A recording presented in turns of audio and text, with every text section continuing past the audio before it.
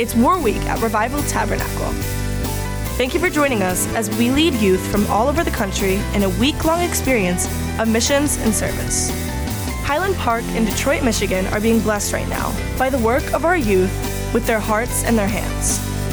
Every morning and evening, our pastors and guest speakers are challenging them with the Word of God, inviting them to take steps towards spiritual growth and to put faith into action.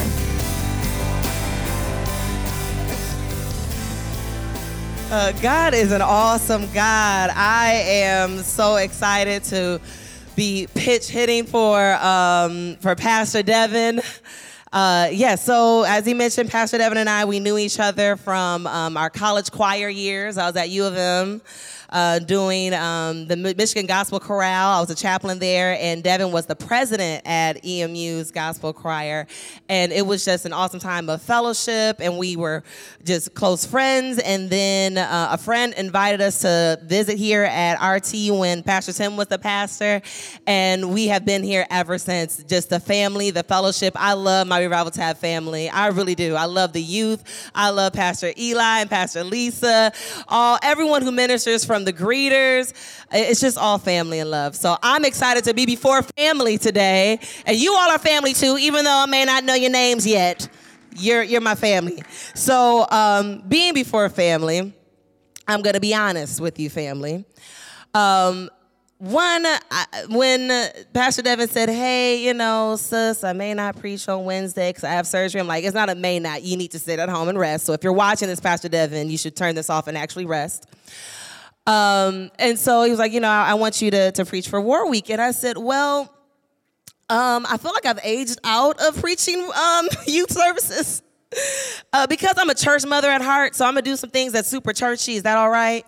Meaning you can talk back to me. You can say amen. I'm real churchy. So family, I'm going to be honest that one, I felt, that I have aged out of preaching in front of youth because I'm churchy. Two, I'm just, I do a lot. I have a toddler. I don't know if you've seen him running around and fussing. He wears me out. I'm fatigued. I just work 10 hours. I work in public health and in the HIV community. Now I'm working for the state, for Michigan Department of Health and Human Services, but I used to work at the agency level doing testing and case management and all sorts of things. So one, I feel kind of, churchy. Two, I'm a little tired, so bear with me, amen? So you can talk back to me. So pray my strength, pray my energy, that God will restore me as I share with you what God has shared with me. And I am excited to be before you. So let's go before the throne of grace, get into the Word of God, and grow in the Lord. Dear Heavenly Father, we thank you. We thank you for this day. We thank you for every facet of this day, our time of growing with each other in our small groups, of working and service and witness, Lord God. We thank you for the opportunity to serve you. We thank you for this opportunity to grow in your word, Lord. Now, God, I pray that you sanctify this moment. Dear God, I thank you that this moment was preordained, that you settled it in the heavens, and before I knew it was to come, God, you orchestrated your word to fall on good ground. And so, God, I pray for every ear that they receive your word, that they have hearts, oh God, ready and fresh, oh God, to receive your word tonight, oh God, and have a mind, oh Lord, to serve you, a mind, dear God, to continue on serving you throughout the days of their life. Lord God, I just thank you that this is not just but a moment, dear Lord, but this is a transformation. Hallelujah. And that you are preparing these young people to serve you throughout all the days of their life. Lord God, we thank you. Father, I pray that I decrease, that you might increase, that your word goes forth with your anointing and your power. And we love you, Lord, and we thank you. We praise your name. In Jesus' name we pray. Amen. Amen. Hallelujah.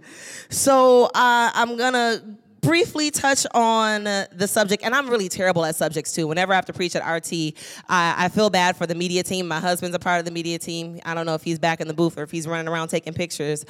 But I feel bad for the media team whenever they have to label something that I preach, because I'm like, I don't know what the sermon title is. Just put whatever the scripture is. So that's kind of what I'm doing today too. Turn with me to Matthew 15. And I'll be coming from the 21st through the 28th verse. And, by way of a subject, we're just going to talk about unlikely intercessors. Unlikely intercessors. And when I was studying and preparing, I thought about how some of you may not think of yourself as an intercessor. Do you know what I mean when I'm using that term, intercessor? I'm talking about someone who speaks on behalf of someone else. Someone who stands in the gap for someone else. And earlier when we were worshiping, the minister said, I want you to intercede for the community that you were serving in. So I want to talk about unlikely intercessors, because you may not think of yourself as an intercessor. And being young, you may feel like sometimes adults or, even the church trivializes your experience, trivializes your role. But I want you to know that you are the generation that will bring about change in your community, in this community. Even though people may trivialize your contribution, even though you may feel even of yourself that you're an unlikely intercessor, you are an intercessor. You are a vessel to be used by God to intercede on behalf of someone. Amen? Amen. So let's look at Matthew 15, verses 21 through 28. And this is also in the Gospel of Mark. It's cross-referenced in Mark 7, verses 24 through 30.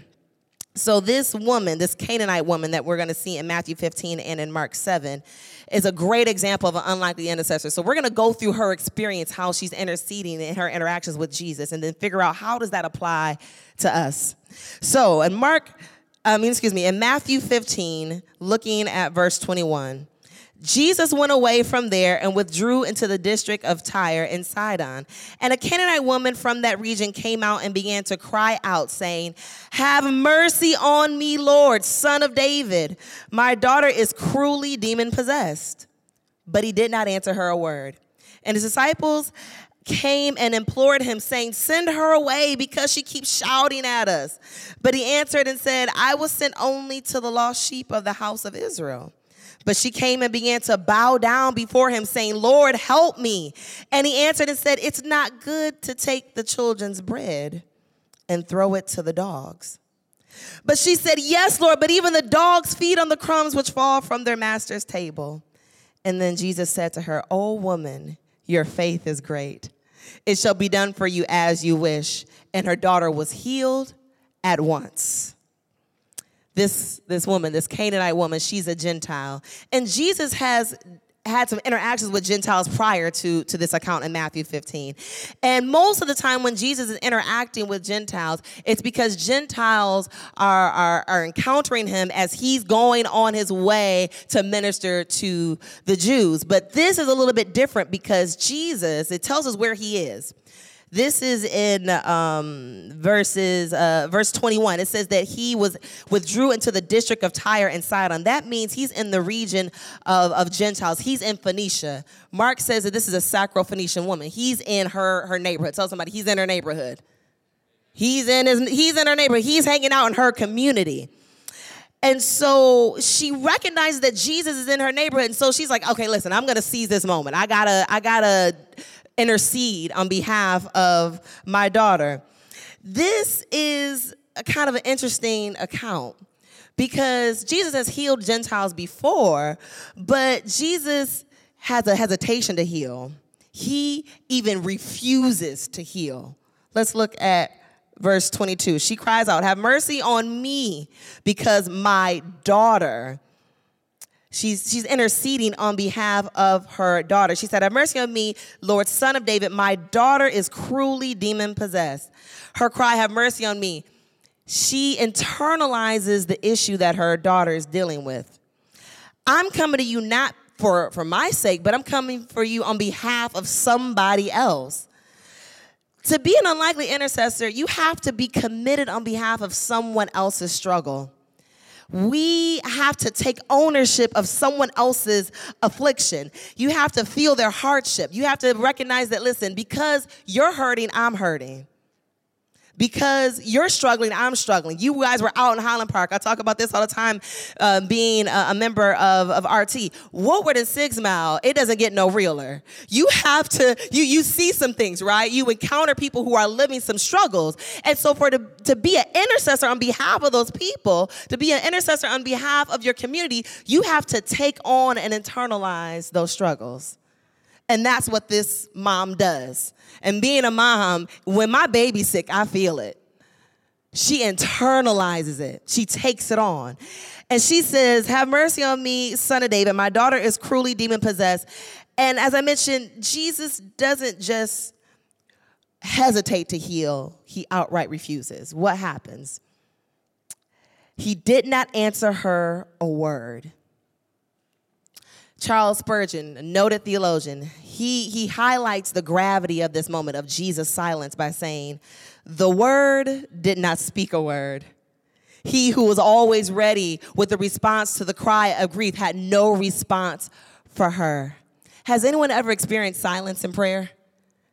Or is it just me? I can preach to myself. It's okay. But there's been times when I am praying for God to do something, or I am just crying out for God. And it's even happened in the middle of worship that everybody else is all falling out on the altar. They're crying. But I just feel like, okay, Jesus, do you not hear me? Do I have to turn myself, or do I have to yell a little bit louder? The word didn't speak a word. Even though Jesus doesn't say anything, what happens next? The disciples speak before Jesus does. Verse 23, the disciples said, send her away because she's shouting at us. This phrase, send her away, doesn't mean that they just want her to leave them alone. They want Jesus to do something so that she leaves satisfied. That send her away literally means make her go away, make her be free from whatever bondage she's going through, make sure everything's all right, and have her go on about her way because she's annoying us. The disciples were so annoyed by her loud crying that they just want her to go away. Her consistent troublemaking irritated them. And the woman who's interceding on behalf of her daughter, now the disciples are interceding on behalf of her. And they want Jesus to do something. And sometimes your intercession, you may not get an answer from God directly, but you're going to annoy somebody to the point where somebody's going to do something. Amen? The intercession may get on some people's nerves. Your constant crying and your constant coming to the altar may irritate some people, but you know you need to do something so that there's change happening in your community. We want to be world changers. And so we have to keep going, even if it irritates somebody. And I hope my irritation inspires somebody to do something. That's what happened with this Canaanite woman. She irritated the disciples so much, they're like, Jesus, take care of her, do something.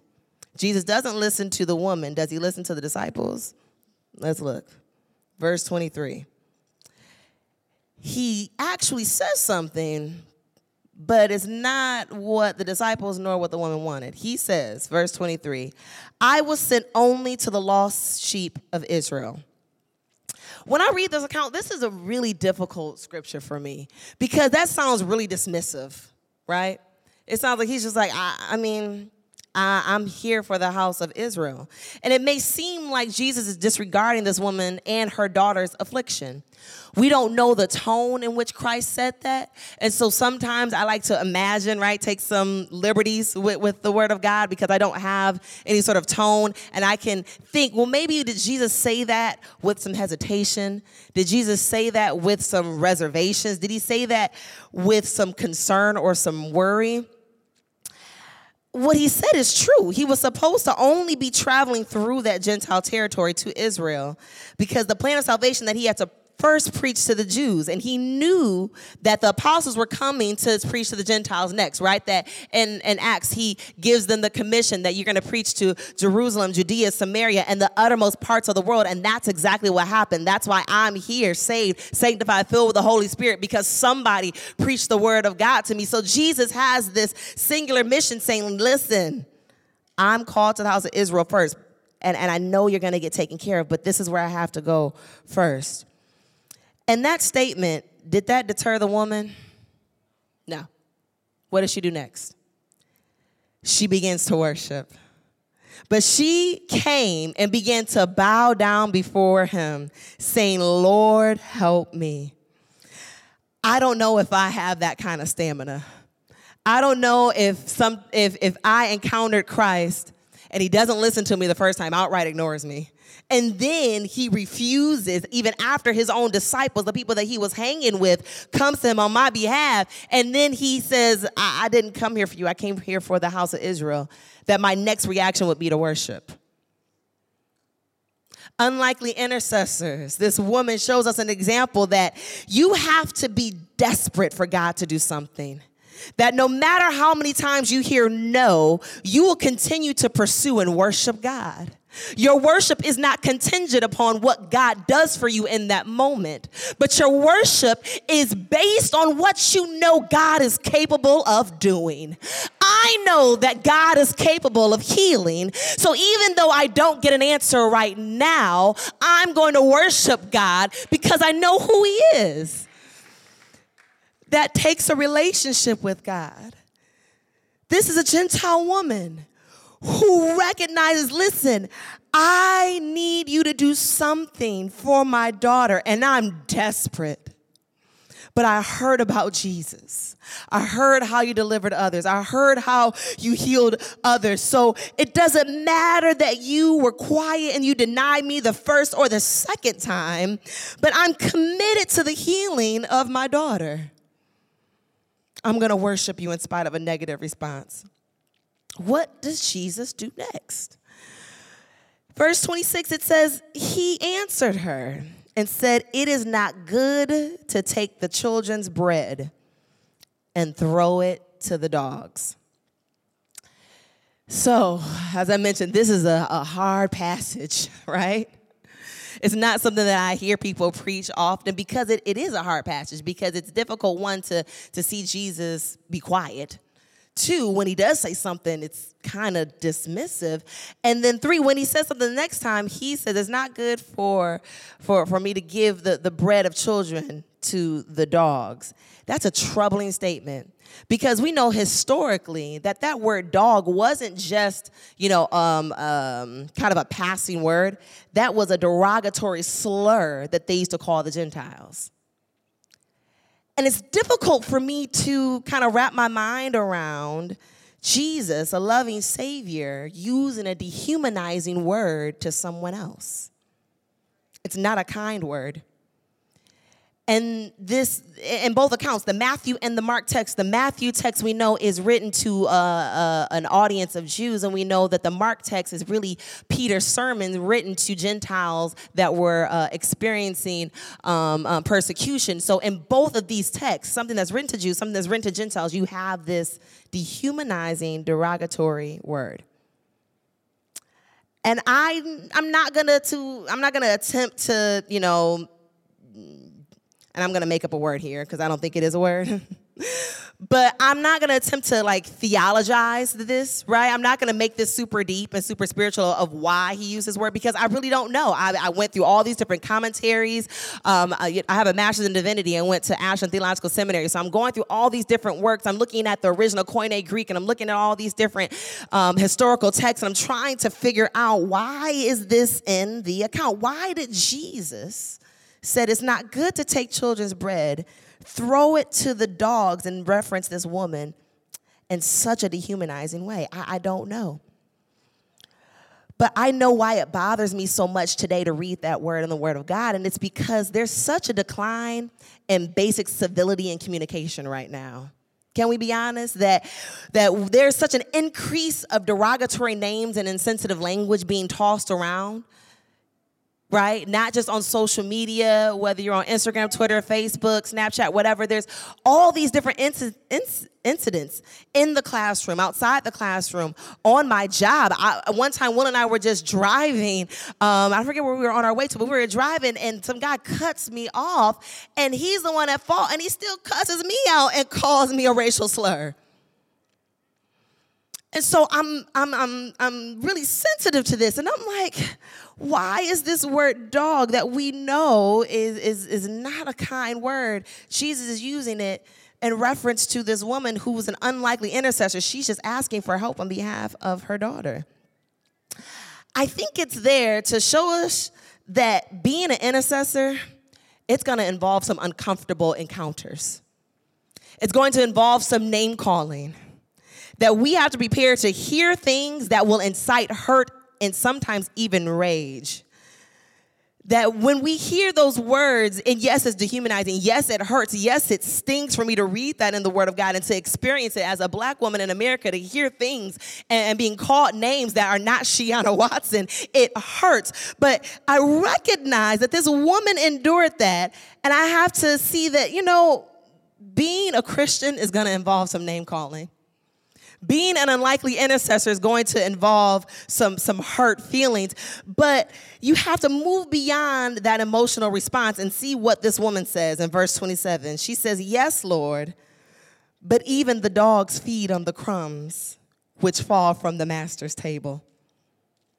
Unlikely intercessors move beyond their initial emotional response and still pursue healing. She didn't skip a beat. Just like Jesus had a singular mind about his mission, he had a full understanding that, listen, I'm fully divine, fully human, and I'm here, and I have to go through this ministry in these steps. And he had a tunnel vision for his purpose. She also had a tunnel vision for her purpose. She had a singular mind, and she said, listen, you can call me whatever you want to call me. It doesn't matter how many times you tell me no. There's someone suffering, and their suffering far outweighs my hurt feelings, and I'm not going to go unless you give me something. You may not give me the full bread, but I'll take the crumbs, because I'm not going to leave here without my daughter being delivered. I'm not going to leave here without having some form of healing. You should not leave War Week without some sort of feeling that I am empowered and equipped to bring about change in my classroom, to bring about change in my community. And so you have to have this desperation, like this unlikely intercessor of the Canaanite woman who said, you can call me what you want to, Jesus, but I know that you're able. I know that you have the power to deliver my daughter.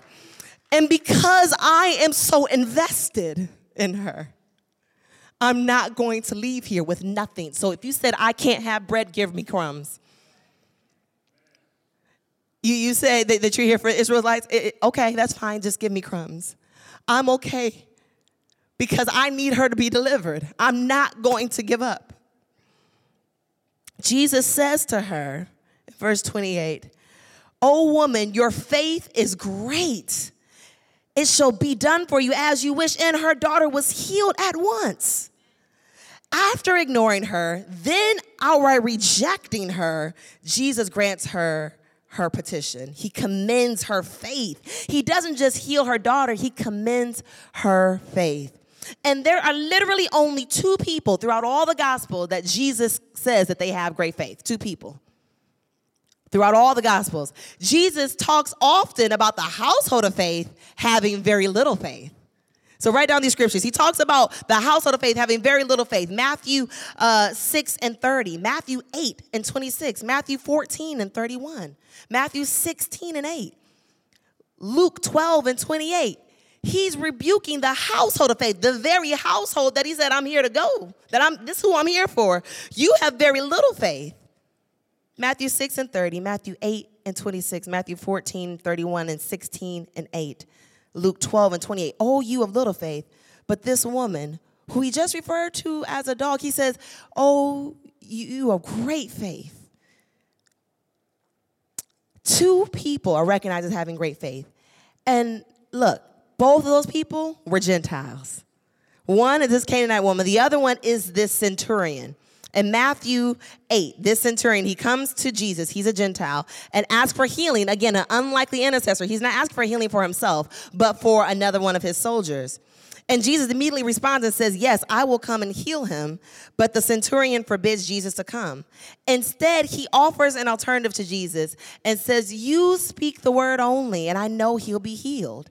And so he says to him in Matthew 8:11, truly I say to you, I have not found such great faith with anyone in Israel. Gentiles, who were supposed to be the dogs of society, this centurion and this Canaanite woman, weren't worthy of deliverance in the eyes of society. But because they were unlikely intercessors and sought healing on behalf of others, they're recognized for having great faith. Great faith is measured from its disadvantages. These were Gentiles. These were people that were on the margins of society. And sometimes, depending upon your situation and your age, I remember kind of being raised up in the church that sometimes I felt overlooked or that my faith was trivialized. But the more I may lack, whether I lack in age or lack in degrees, the greater opportunity it is for God to exercise and demonstrate his faith in me. The more marginalized you are in others' eyes, the more space you have to demonstrate your faith in God. People may not see you as having much, but I know who I am in Christ. And so that great faith is measured from that disadvantage. You may count me out, but Christ says I have great faith. Others may count you out, but God says you have great faith. People who aren't struggling, people who don't recognize the struggles of others, they don't have great faith. They don't have any reason to have faith because they feel like everything's provided for them. But this Canaanite woman and this centurion, they had great faith because they recognized how much they needed God. And they wouldn't let anything deter them. Unlikely intercessors. I'm going to give you kind of two things that make up an unlikely intercessor that we kind of see here in the Canaanite woman, and then we'll be done for the evening. So, unlikely intercessors. What does this Canaanite woman have, and what does this centurion have that causes them to intercede on behalf of others and have healing? It's not for them, but for others, right? That's the whole point of intercession, that you're taking the place, you're standing in the gap for someone else. Two things. They're invested and they have importunity. Two things. And I'm going to define what importunity is, because that's a super churchy word, importunity, and it's okay. I'm churchy, I told y'all. They're invested and they have importunity. Invested, what do I mean by that? As I mentioned, the mother was invested in her daughter's deliverance. The soldier was invested in his soldier's healing. You have to be invested in your community. You may not be the one personally experiencing that struggle, but you have to take on that hardship as if it were your own. That when you're serving out here in Highland Park or serving in your community or serving at your household, you have to internalize what they're going through. You have to empathize. Sympathy and pity means, oh, poor you, I'm so sorry that happened to you. Investing and empathy means I'm putting myself in your shoes, and because you're hurting, I'm hurting. I'm not going to be okay until you're okay. It's not, oh, sad times, struggle is real. That's sympathy, that's pity. But being invested in your community means I may not be physically feeling what you're feeling, but because I know you're hurt, I'm not going to rest until you have healing. That healing is not this individual thing. That a lot of times when we pray for God to have healing, it's because we need it ourselves. I mean, I know that I'm kind of a selfish jerk, right? That we are kind of hardwired. My son, Tyler, shows me all the time how there's human depravity because he truly is a selfish jerk a lot. He's 3. Everything's all about him. When is it going to be my turn? When are you going to do something for me? Will, even on the way here, we're driving and Will's praying for me as we're, getting ready to kind of come here for worship. And Caleb in the background says, but Daddy, when are you going to pray for me? Everything is all about me. He's like, I'll pray for you too, Caleb, promise. God bless Caleb. So everything is all about us, right? And a lot of times in our prayer can be all about us. But healing is communal. Healing isn't about you. It's about somebody else. If we look at James chapter 5 and 16, it says, confess your faults one to another and pray one for another, that ye, all of us, plural ye, may be healed. The effectual fervent prayer of the righteous availeth much. When we look at 2 Chronicles, a verse that is very familiar, 2 Chronicles 7 and 14, it doesn't say if my person, it doesn't say if the king, it doesn't say if the prophets that are called by my voice, called by my name. It says if the people. If my people who are called by my name humble themselves, pray, seek my face, turn from their wicked ways, then I will heal that one person. Then I'll just heal the one king. No, it says I'll heal the land. So we have to be invested in where we're serving, invested in our families, invested in our schools, invested where we are, invested in our families so that we can have this communal healing. That's an unlikely intercessor. They're invested in the hardships of those around them. And then secondly, there's that churchy word, importunity. How do you, has anyone heard that word before? You see it a lot in King James versions. I use NASB a lot, but, importunity is it's a good churchy word. I can't get away from it. It's not in the NASB, but I love it so much. Importunity. What does it mean? It means shameless, audacious asking. Shameless, audacious asking. Asking that's going to get on someone else's nerves. Asking continuously without regard of anyone's opinions. It means to be persistent in the face of adversity. Continuing in spite outright and rejection like this Canaanite woman. That you're going to keep going despite name calling. That you are determined because you're invested in the healing of all those around you.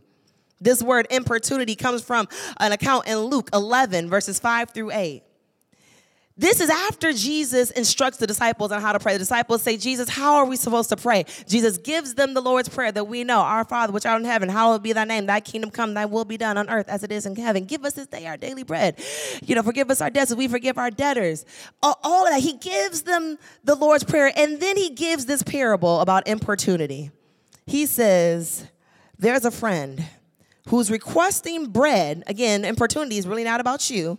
He's asking for bread, not for himself, but because another friend showed up without calling first.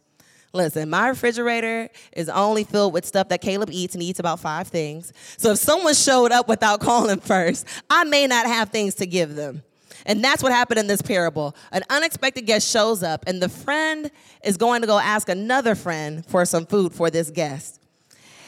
And Jesus says, even though they're friends, he wouldn't give his own friend the loaf of bread just by asking. But he gives him bread because of his persistent importunity. He gave in and gave his friend some bread.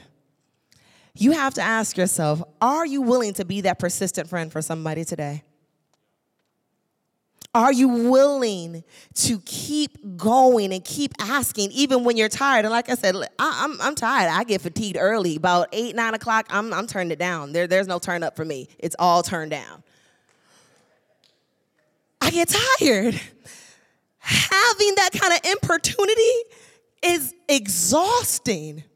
But I love what Paul says in Galatians. He says, don't weary in well-doing, for you shall reap if you faint not. And I know you all have all the energy of the world, but there may come a time that you will get tired of coming to services like this. You may get tired of praying. You may get tired of reading your word. But I want to encourage you, this room full of unlikely intercessors, to have importunity because you're invested. You don't want to give up. Because you have empathy for someone around you, you're not going to give up. You're going to keep asking to the point that it gets on people's nerves. But you are invested and you know that they have need of that deliverance. And so you're going to keep asking and keep asking and keep asking until something gives. You may not have thought that you were equipped to be an intercessor or that you were qualified, but today is your commission.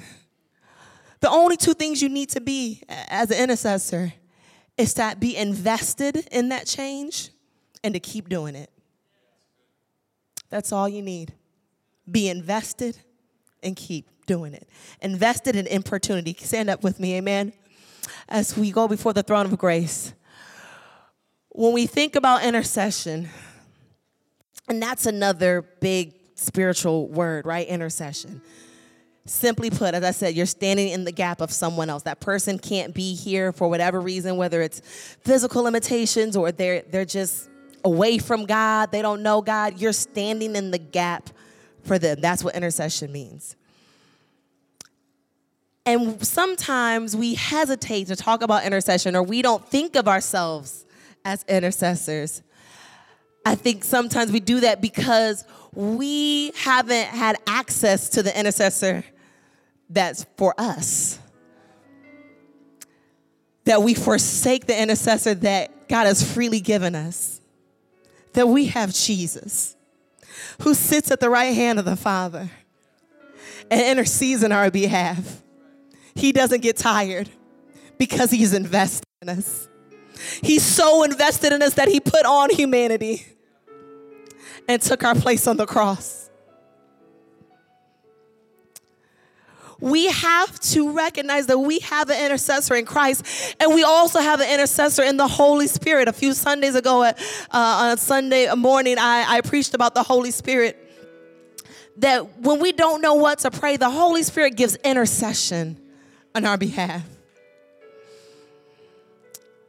And there have been times that I've struggled in prayer that the words just don't come. And I don't know what to do next. And there may be times where, again, you're just in service and everyone else may be experiencing Christ. And I don't know what to do, Lord. They say bring words to you, but I don't even have the words to bring to you. That's when you just say, come, Holy Spirit. Intercede. If you're calling me, God, to be an intercessor for my community, if you're calling me to be an intercessor for my family, my classmates, my loved ones, for strangers, Lord, I need you to intercede for me. So I invite you tonight to encounter the best prayer partner, to be equipped by the Holy Spirit. It's difficult to be invested in someone else, to be invested in their deliverance when you haven't experienced that deliverance yourself, when you haven't accessed the intercessor yourself. So this isn't about you paying attention to who's around you or what you're going to do after we dismiss, but this is an opportunity for you to encounter the great intercessor, to encounter the Holy Spirit, so that you can be equipped to intercede on behalf of others. And there may be some of you that say, listen, I speak to God daily. I am encountering the intercessor. I know that he intercedes for me, and that you may have the weight of that intercession on you too, that you may have grown tired, that you have that investment part down, but it's the importunity to keep asking. And you're just fatigued. You're tired. You're carrying that weight of constantly asking God to do something for you, and that something hasn't quite happened yet. You're constantly asking God to do something for your family, for your friends, for your community, and it just hasn't happened yet. This is your opportunity for a refreshing, for someone to take that load off your shoulders, to be like the disciples and say, okay, listen, I'm going to ask on your behalf because I hear you crying out for God so much. I'm going to take that and I'm going to ask on your behalf. I'm going to intercede for the intercessors because we need intercession too. We get tired too. So I just invite you to join me at the altar if you, again, want to experience and encounter the best prayer partner, the Holy Spirit, to pray and intercede for you so that you're equipped when you go out tomorrow to intercede for others. You can join me at the altar now. If you feel like I've been interceding, I've been praying, but I'm tired and I need someone to pray for me, I ask you just join me at the altar. Hallelujah. As Pastor Lisa and others lead us in worship.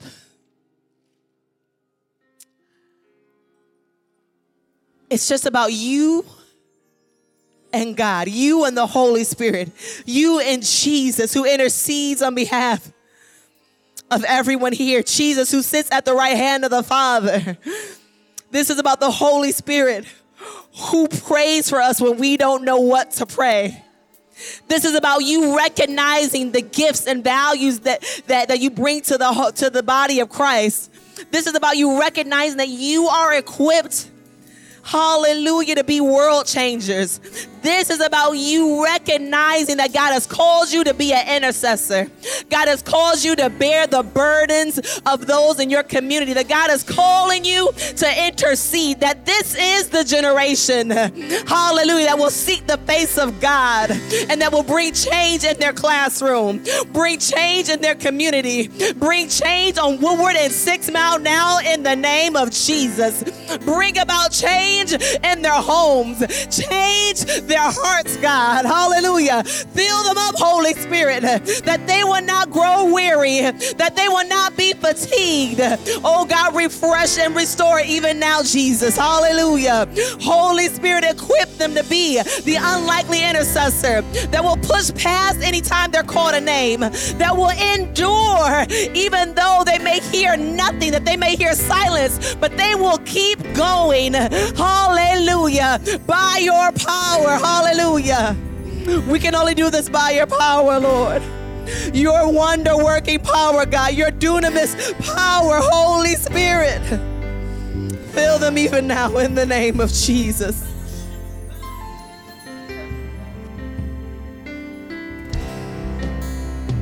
Thank you for listening to this special podcast from War Week 2017.